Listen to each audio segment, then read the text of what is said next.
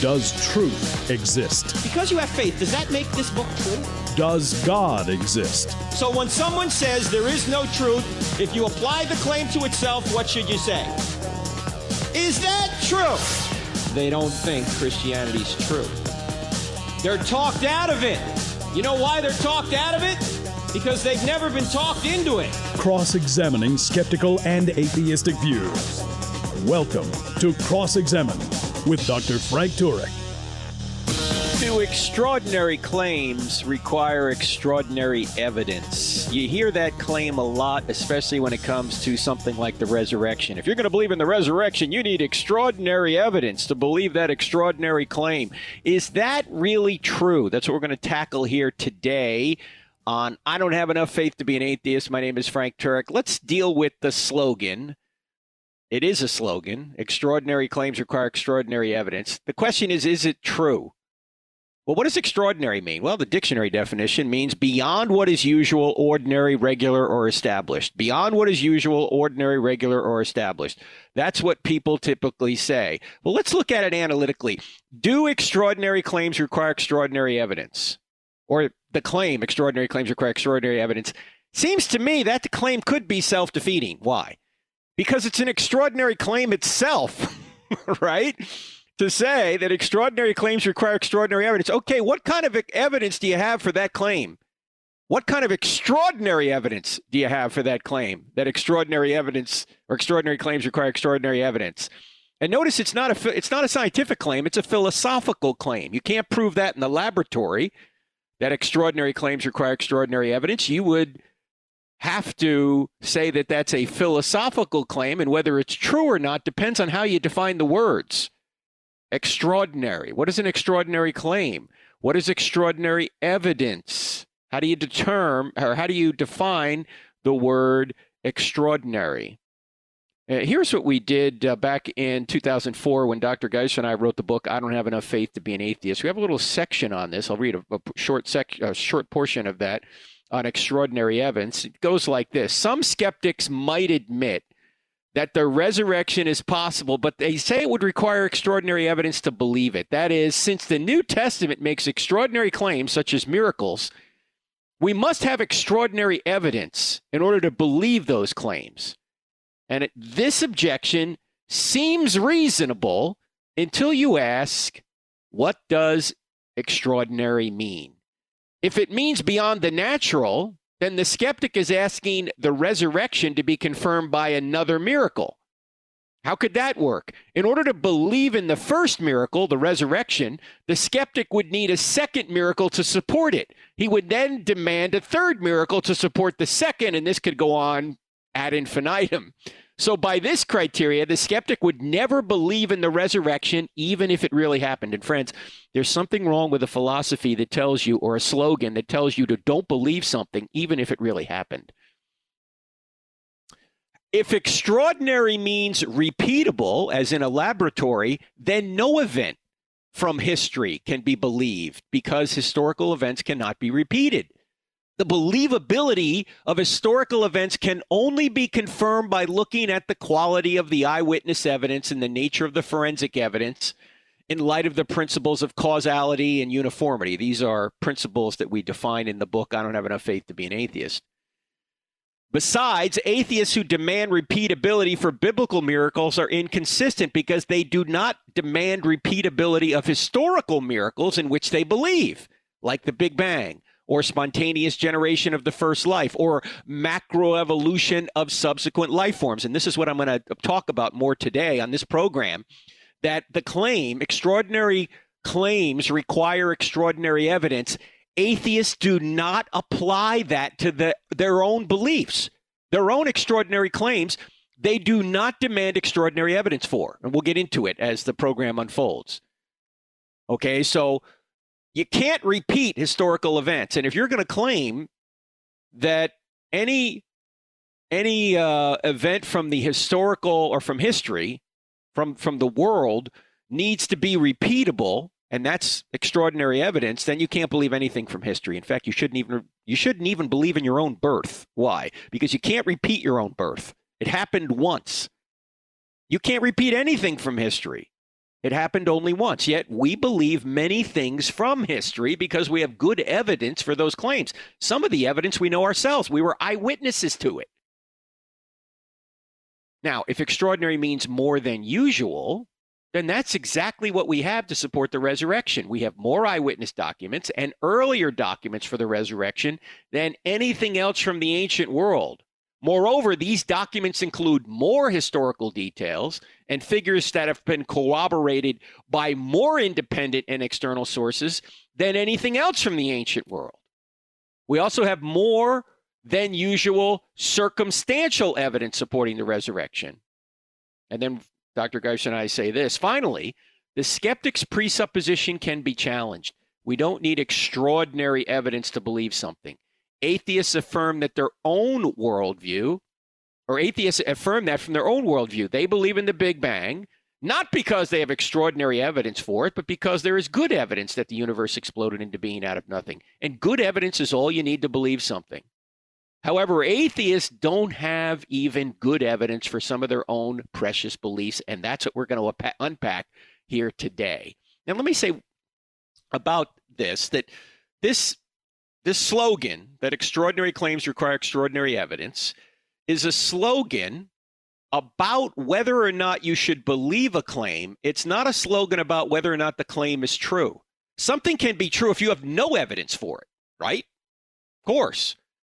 There are many things that we have no evidence for that might be true, okay? And there is a difference, by the way, between proof and persuasion.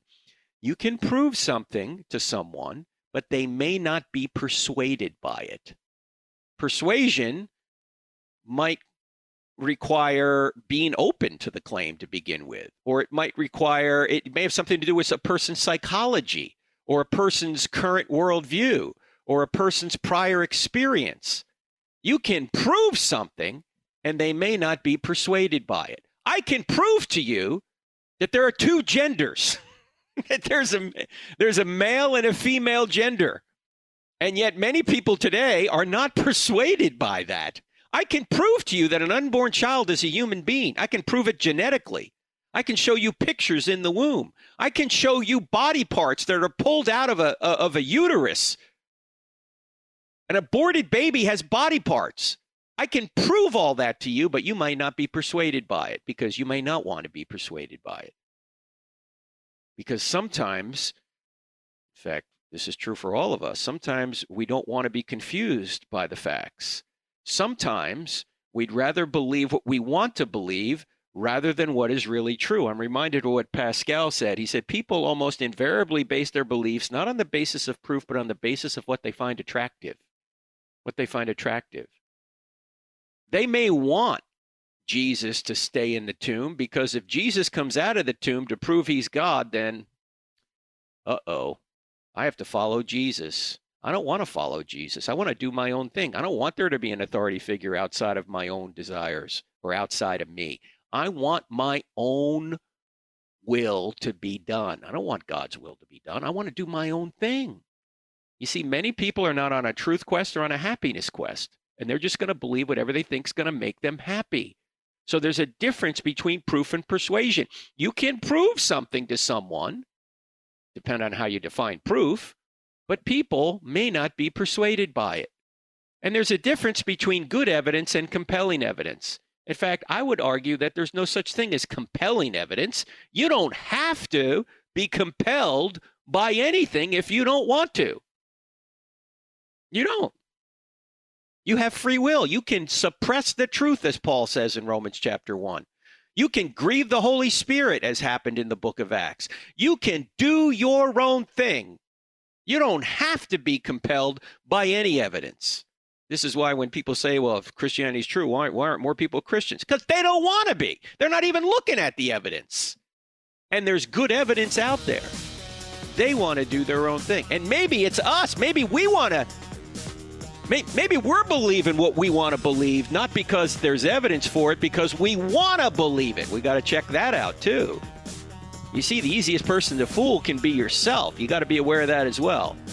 And by the way, why is there evidence at all? Let's dive into that right after the break. You're listening to I Don't Have Enough Faith to Be an Atheist with Frank Turek on the American Family Radio Network. We're back in 2 minutes. Friends, can you help me with something? Can you go up to iTunes or wherever you listen to this podcast and give us a 5-star review? Why? It will help more people see this podcast and therefore then hear it. So if you could help us out there, I'd greatly appreciate it. I know many people have heard about what has happened at Ravi Zacharias Ministries, International Ministries, particularly Ravi, and the terrible scandal, the terrible behavior he apparently engaged in that nobody knew about until pretty much after he died. I haven't read the report yet. I know many people are interested in what many of people who knew Ravi thought about this or think about this now.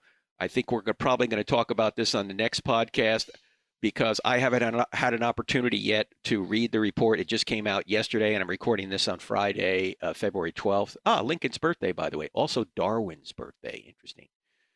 Christopher Hitchens famously said, who was the greater emancipator? Was it Lincoln or Darwin? He thought it was Darwin because Darwin gave people the ability to, in his view, be an intellectually fulfilled atheist. That was actually Dawkins who said that, Richard Dawkins. But that's a whole other subject. I will talk about the Ravi Zacharias situation on the next podcast or the podcast after I've had an opportunity to read the report. I do not feel compelled to have an opinion on something that I don't have the facts for. And so I haven't mentioned anything about it to this point. But we will after I have an opportunity to look at that report. I also want to talk to my friends who work at Ravi Zacharias International Ministries. I think that's only fair. I've spoken to one of them already before I have any public comments on it. So that's what I will do in the next podcast or two. So keep alert for that. Also want to mention that my friend Jay Warner Wallace this week is starting his Cold Case Christianity online course for the first time ever. At crossexamine.org, click on online courses. You'll see it there. If you want to be with Jim on Zoom live to ask him questions, then you got to sign up for the premium version of the course. And we limit the number of people in the premium version, so you'll have an opportunity to ask him a question directly via Zoom video. You need to sign up immediately. It starts this Monday, the 15th of February. Now, if you're listening to this a few days after that, you can still sign up for the course. On the premium version. You can always sign up for the self-paced course, but you don't get Jim live on the Zooms in the self-paced course. So check that out. Cold Case Christianity begins this Monday, February 15th. All right, let's go back to our topic. Extraordinary claims require extraordinary evidence. That is the claim that atheists make. And let me point this out, that when you are looking at a particular event or, an event from history, that's what we're looking at right now, or an event that, or current evidence, I should say, that God exists. You don't just have to look at the evidence for God, but you also have to examine the probability that we would have this evidence for God if God did not exist. In other words, look at it from the other angle. Would we have the cosmological argument, the teleological argument, the moral argument, the transcendental argument, if God did not exist? Would these arguments, would this evidence exist if there was no God? And what is the probability that we would have this evidence if Jesus did not rise from the dead? What evidence do we have that Jesus rose from the dead? I go through it quite frequently when we go to a college campus. We have early evidence. We alliterate it. We have early evidence. We have eyewitness evidence. We have embarrassing details that they never would have made up. We have excruciating evidence, that they went and died for it when they could have saved themselves by saying it never happened. We have embedded confirmation that deals with something called undesigned coincidences that don't appear to have been or could have been invented if the people that wrote down the New Testament documents were not independently witnessing the same events. There's no way to explain undesigned coincidences unless they were witnessing the same historical events. We have expected testimony that deals with Old Testament prophecy. We have extra biblical writers writing about Jesus. Well, why would they be writing about Jesus if something phenomenal didn't happen with Jesus? I mean, you probably never would have heard of Jesus if he hadn't resurrected from the dead.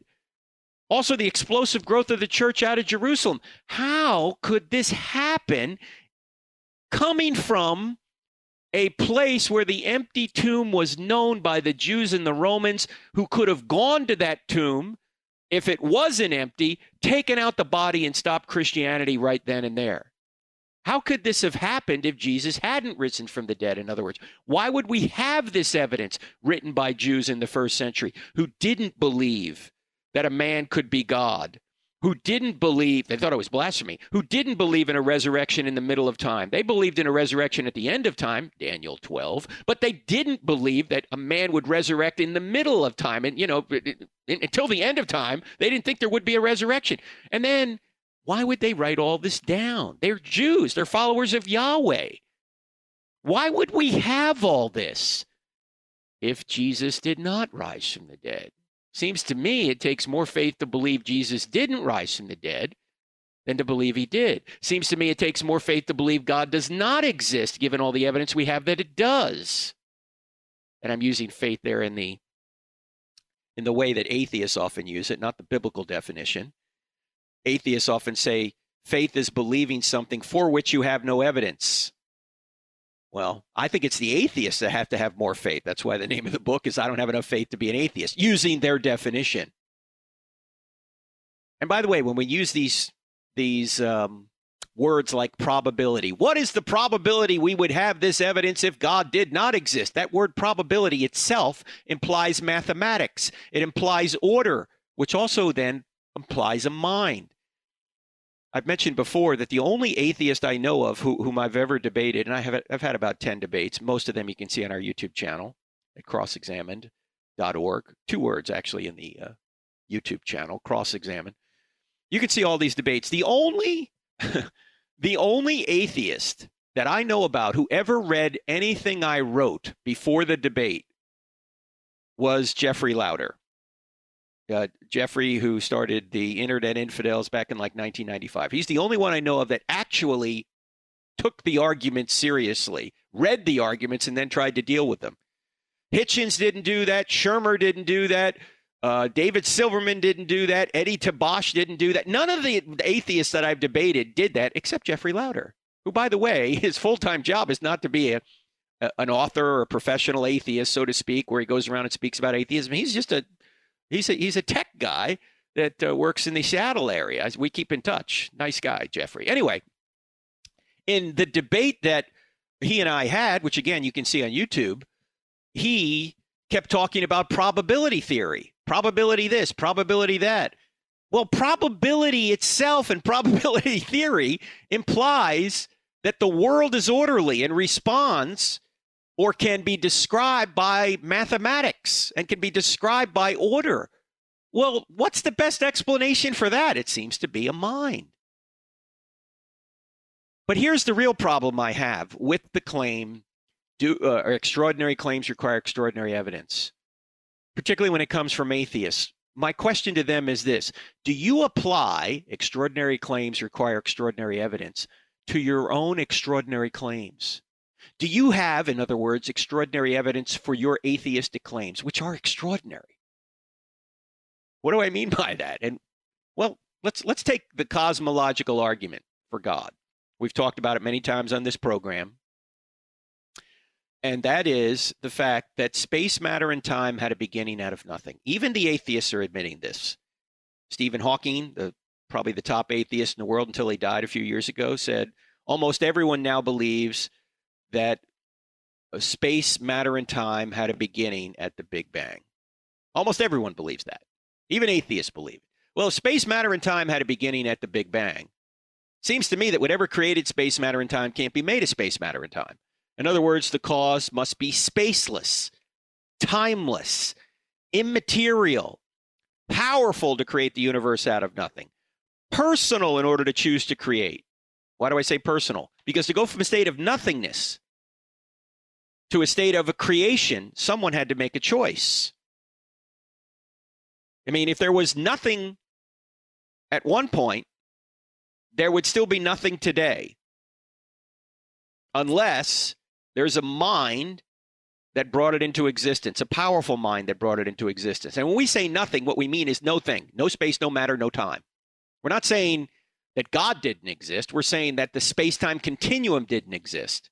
And if the space-time continuum didn't exist, then whatever created the space-time and continuum can't be part of the space-time continuum. Must be something that transcends it. A spaceless, timeless, immaterial, powerful, personal, intelligent. You have to have a mind in order to make a choice, and to be personal in order to make a choice.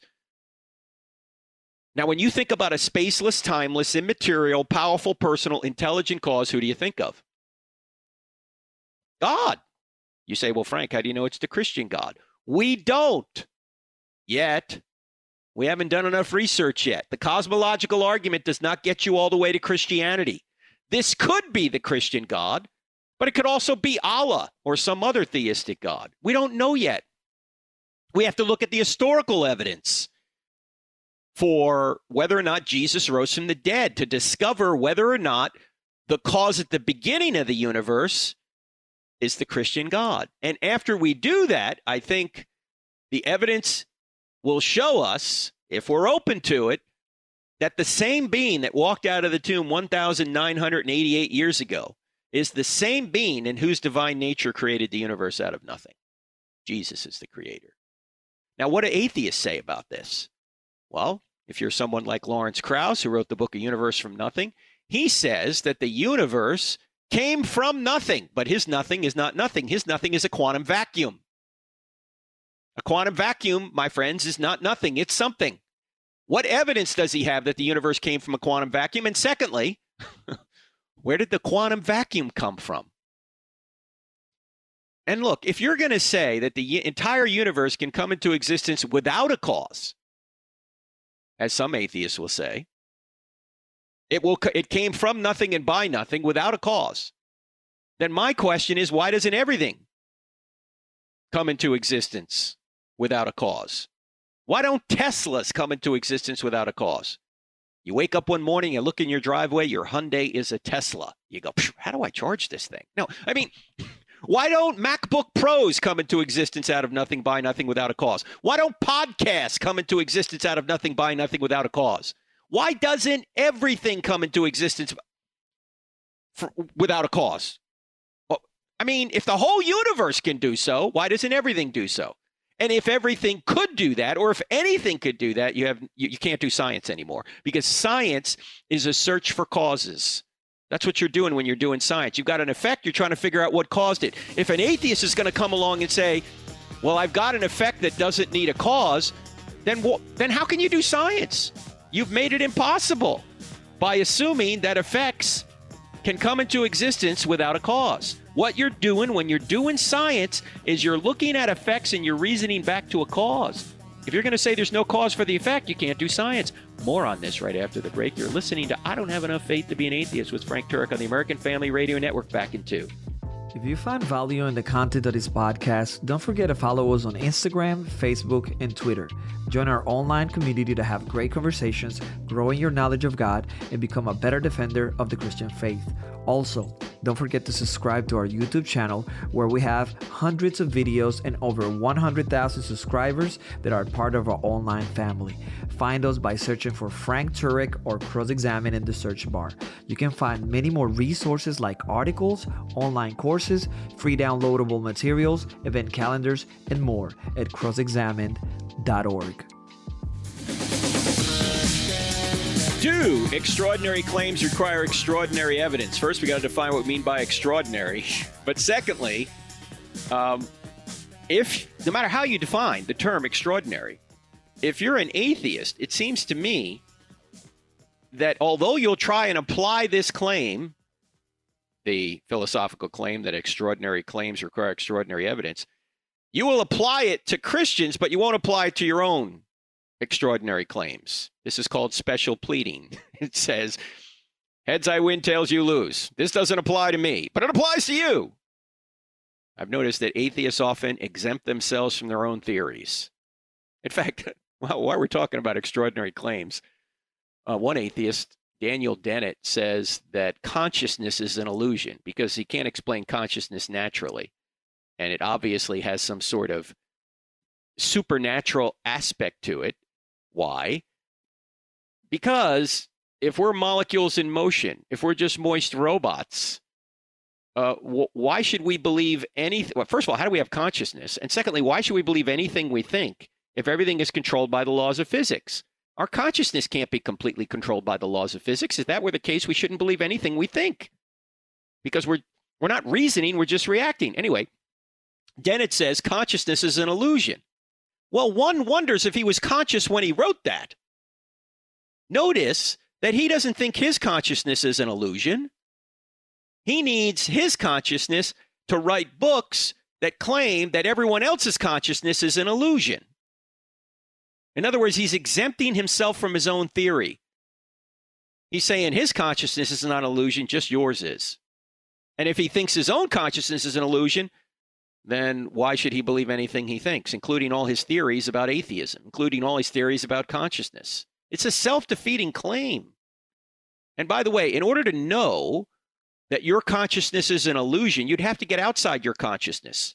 Just like in order to know you're just having a dream, what do you have to do? You have to wake up, okay? You have to get outside the dream to say, whew, that was just a dream. You ever have a nightmare and you're relieved when you wake up? You go, wow, I'm glad that didn't happen. Yeah, the only way you know it didn't happen is because you got the more than knowledge of being awake. You got outside the dream to say that was just a dream. Same thing is true with consciousness. To say that your consciousness is just an illusion, you'd have to get outside your consciousness. You would have to have consciousness outside your own consciousness. You'd have to have some sort of super consciousness. You'd have to sort of be God to say that my consciousness is just an illusion. So it's a self-defeating claim. Now, that's an extraordinary claim, isn't it? Isn't it extraordinary to say that consciousness is an illusion? Does he have any evidence for it? No, he has zero evidence for it. Zero! And yet he's claiming it's true. So the atheist does not even live by his own maxim that extraordinary claims require extraordinary evidence. They don't do so at the beginning of the universe, as I mentioned. They're claiming, well, the universe could come into existence out of nothing by nothing. That's an extraordinary claim, never been witnessed. And there's no evidence for it, and yet you're claiming it's true. The universe came from a quantum vacuum. Extraordinary claim, never been witnessed. Yet you're claiming it's true. How much evidence do you have for it? Zero. There's no evidence for it. Oh, we've seen that particles come into existence without a cause in the quantum vacuum. You've seen that? Really? How do you know that's true? It could be that your very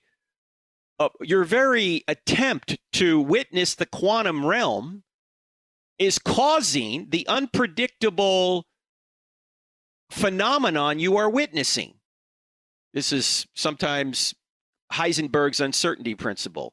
Heisenberg's uncertainty principle doesn't say that things in the quantum realm are coming into existence without a cause. What it says is you can't predict the simultaneous speed and location of any quantum particle. Why can't you predict it? Well, maybe it's because when you try and observe it, you're disturbing the quantum realm, so you can't predict the simultaneous speed and location of a quantum vacuum or a quantum particle in the quantum vacuum. Now, all this is very controversial. What I'm saying may not be true. I'm simply saying it's possible. The very opportunity or the very attempt to observe the quantum realm may be the cause of the disturbances or the unpredictable nature of the quantum realm that you are witnessing. Because if you try and observe it by putting a photon of light off a quantum particle, the photon may have more mass than the quantum particle you're trying to observe, and so by putting light on it, you're causing the disturbance. And you think the disturbance is what's happening, but you're actually causing the disturbance. It's sort of like putting your head in a beehive and wondering why all the bees are buzzing around. Because you put your head in there, that's why. Or it's like witnessing your eyelashes in the microscope. The phenomenon you're observing, you're causing. And even if you're right that things are popping into existence without a cause in the quantum realm, that doesn't mean that that's evidence for that the entire quantum realm doesn't have a cause or the entire universe doesn't have a cause. So you're making an extraordinary claim, and yet you have no evidence for it. Now, also, people don't believe in miracles because, well, they've never seen one. Well, you believe in a lot of things you've never seen, right? You believe in your mind. Have you ever seen it? Nope. You're using it right now. You believe in the laws of logic. Have you ever seen those? Nope. You're using them right now. You believe in justice. Have you ever seen justice? A lot of talk about justice, by the way, in our society. It's important, obviously, but justice is not something you see. It's not a physical thing. It's an immaterial virtue grounded in the nature of God. You've never seen love. What? I've never seen it? Nope. Not something you see. It's an immaterial thing. Immaterial virtue grounded in the nature of God that you've never seen. Oh, you may have loved somebody. You may have been loved, but you've never seen love because it's not something you see. It's not a physical thing. So there's a lot of things you believe that you've never seen. You've never seen George Washington. How do you know it's true then? How do you know he existed? Well, because there's evidence that George Washington existed. In fact, there are effects left behind by a man named George Washington that are best explained by a man named George Washington. In other words, we don't see George Washington directly now, but we see his effects. And that's what scientists do.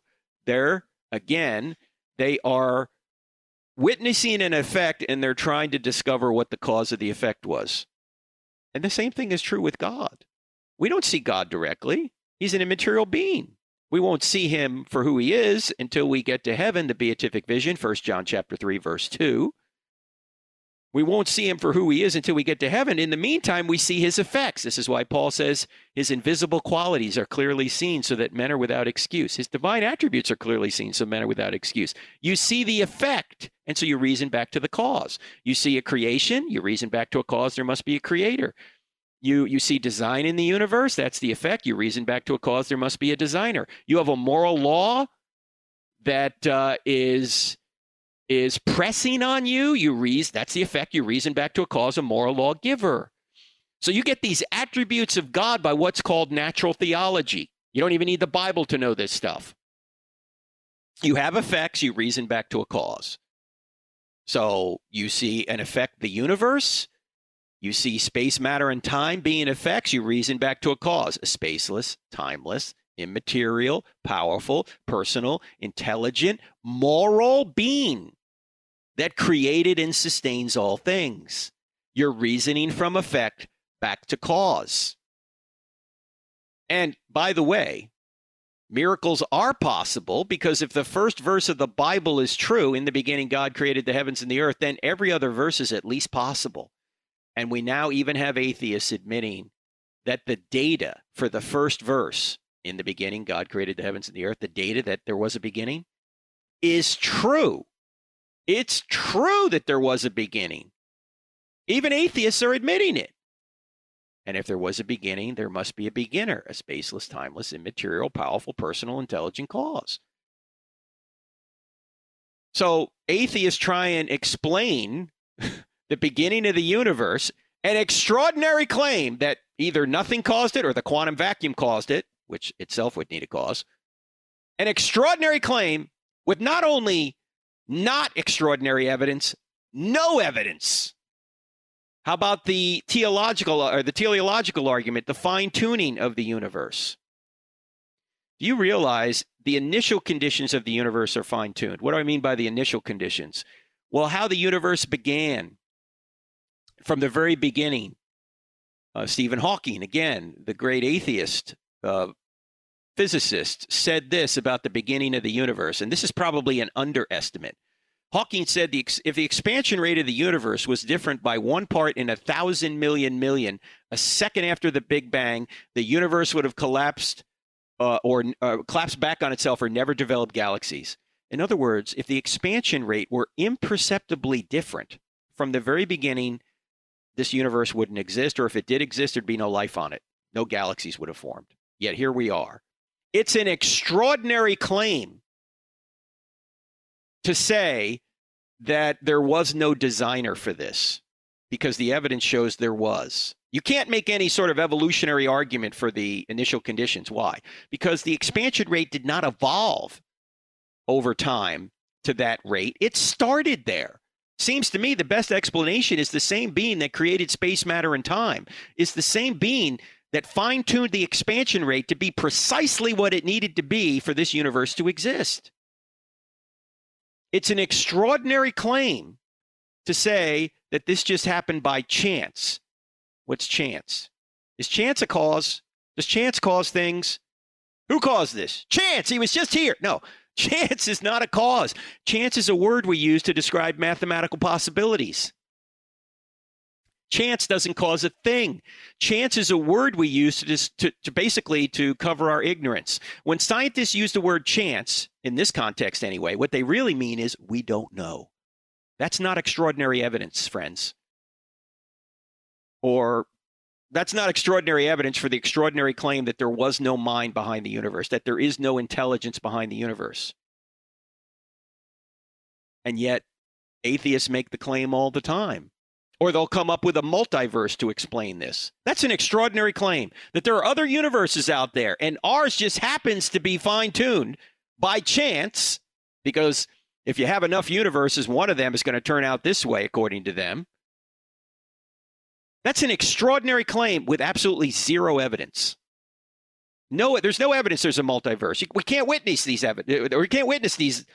universes that are other than ours. We can't get outside of our own universe and witness these things. There's no evidence for it. And yet, they're claiming that this is true. This is why even agnostic astronomer Paul Davies says the multiverse is a dodge. Why? Because they're trying to dodge the obvious implication that there's a mind behind this universe that fine-tuned the initial conditions and also fine-tuned the current conditions, which we'll get to right after the break. So don't go anywhere. I'm Frank Turek. Our website's crossexamine.org. It's crossexamine with a D on the end of it, .org. And we're back in just 2 minutes. Don't go anywhere. Friends, Frank Turek here. I Don't Have Enough Faith to Be an Atheist is a listener-supported radio program and podcast. So if you like what you hear here, would you consider donating to crossexamined.org? 100% of your donations go to ministry, 0% to buildings. We're completely virtual. So if you can help us out, we greatly appreciate it. Thank you so much. Welcome back to I Don't Have Enough Faith to Be an Atheist with Frank Turek on the American Family Radio Network. We're talking about this idea or this claim, this slogan that atheists often bring up when they say things like extraordinary claims require extraordinary evidence. And right now we're in the middle of pointing out that they don't even apply that to their own claims. They're exempting themselves from their own theory. Okay? How about the current conditions of the universe? Say gravity. If the gravitational force were altered by more than 1 part in 10 to the 40th power, we would not exist. What's 1 part in 10 to the 40th power? That's 1 part in 1 with 40 zeros following it. You say, Frank, I can't get my head around that number. I know, neither can I. So let me give you an illustration. Take a tape measure and stretch it across the entire known universe. That's a long way. You can't get that tape measure at Lowe's, by the way. Set the gravitational force at a particular inch mark on that tape measure. I realize gravity's not measured in inches. This is just to give you a scale idea in your mind. If the strength of gravity were different by 1 inch in either direction, across a scale as wide as the entire known universe, we wouldn't be here. That's 1 in 10 to the 40th precision. I don't have enough faith to believe that that value just landed there by chance. And as I mentioned before the break, chance is not a cause, okay? Look, there's only 2 possible explanations for why that particular value is where it is, the gravitational force. Either it was designed or it wasn't designed to be there. Either somebody put it there or they didn't put it there. Now, question, which view is more reasonable? Obviously that it was designed. It's an extraordinary claim to say it wasn't designed. And what evidence do you have for it? 0 that it wasn't designed. So, it seems to me that atheists are exempting themselves from their own slogan when they say you need extraordinary evidence for an extraordinary claim. And let me ask you guys a question. What about natural laws themselves? This is one natural law, gravity, of course. Why are the natural laws so fine-tuned? Why are they so precise? Why are they so consistent? Why doesn't the ordinary state of affairs, our precise and orderly cause and effect in the natural world that we witness? We witness the same thing happening over and over again. You know, you take 2 parts hydrogen and 1 part oxygen, you put them together, you always get water, right? We witness that over and over again. Why doesn't that change? Physical things change, but the laws of nature don't change. Why isn't the natural order a chaotic mess? Why is it so orderly and precise and fine-tuned? Seems to me because this is the product of one mind, not many minds. This universe wasn't put together, nor was this universe, nor is this universe run by committee. This universe is run by one mind that created and sustains these natural laws. The natural laws themselves need a creator and a sustainer. They're orderly. They're going in a direction. In other words, the ordinary must be explained, not just the extraordinary, the ordinary. Why do natural laws do what they do? Because there's a mind behind them. Why does an acorn, if it's properly nourished, always become an oak tree? Why doesn't it become an elm tree or a birch tree or a seahorse? You say, well, Frank, it's programmed to become an oak tree. Yeah, well, who programmed it? And does an acorn have a mind? Is an acorn sitting in the ground going, all right, how do I become an oak tree? No. But it yet reliably becomes an oak tree if it's properly nourished. In other words, it goes in the direction of becoming an oak tree. Well, if it doesn't have a mind of its own, and it doesn't, then there must be an external mind directing it toward an end, and the natural laws that direct it toward an end.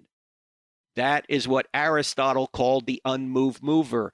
Thomas Aquinas came along in the 1200s and said, this is going to be my 5th way to argue for God. That there has to be a sustaining cause for these natural laws. If there's a direction to the universe, if there's a direction to things in the universe, then there must be a director. There has to be a mind that sustains all things. Now notice, this is not an historical cause that Aquinas and Aristotle are talking about. They're not talking about, say, a Big Bang cause. In fact, both of them thought the universe, well, Aquinas thought the universe had a beginning because of the Bible, but he didn't know if you could prove that philosophically. Aristotle thought the universe was eternal. He was mistaken about that. So he was not talking about an historical cause that started the universe. He's talking about a mind that keeps the universe going, including all the natural laws that are precise and orderly and do the same thing over and over again. In fact, God is to the universe what a band is to music. What do I mean by that? If a band is playing music, the band is creating and sustaining the music at the same time. What happens to the music the second the band stops playing? Music is over. Same thing is true with God. God creates the universe and the natural laws that govern it, and he creates you, and then he sustains the universe and the natural laws that govern it, and he sustains you at the same time. In other words, he's just not a cause that created the universe. He's a cause that keeps the universe running every single second. This is the 5th way that Aquinas had to argue for God. I think it's a very persuasive way if you understand it, that everything's orderly, going in a direction. This is why when atheists ask for evidence, what are they presupposing? I mean, I'm glad they're asking for evidence. What are they presupposing? They're presupposing that this is an orderly world, that things go in a direction consistently, and that they're also presupposing that their minds can understand this orderly world. And they can ascertain truths about this orderly world. Well, what best explains that? What best explains our ability even to reason? How can we get outside of our own skulls and look out at the world through our senses and draw conclusions that are true about it? Seems to me, the best explanation for why there's a world at all and why it's orderly and why our minds can ascertain truths about this real world and why consistent cause and effect occurs in the real world, and why there's probability and why there's evidence is because this whole thing has been set up and sustained, currently sustained by a mind. If you're going to say otherwise, it seems to me you're stealing from God to argue against him.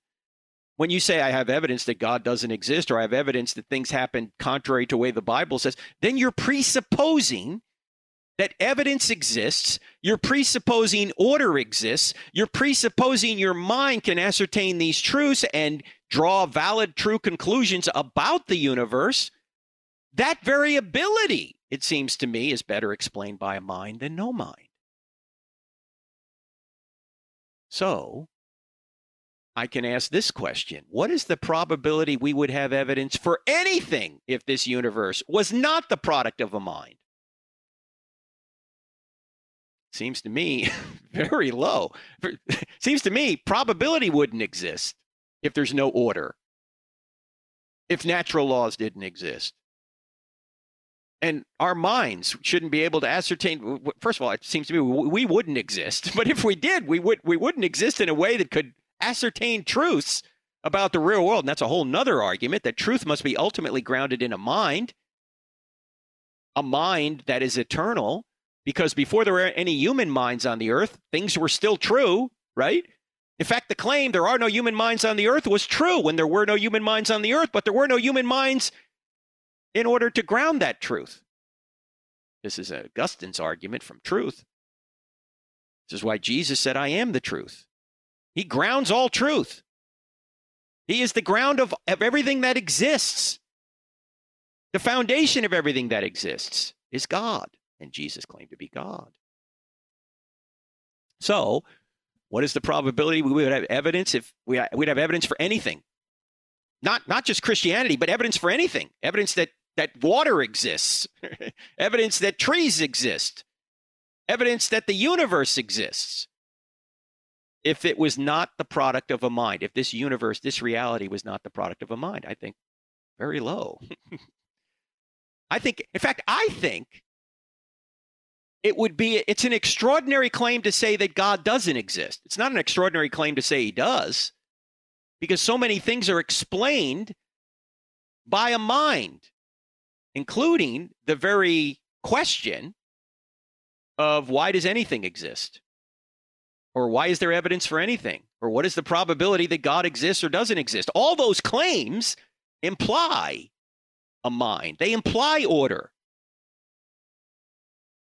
Man, I'm not even getting to half of what I want to say on this program. We're running out of time here. There's so much evidence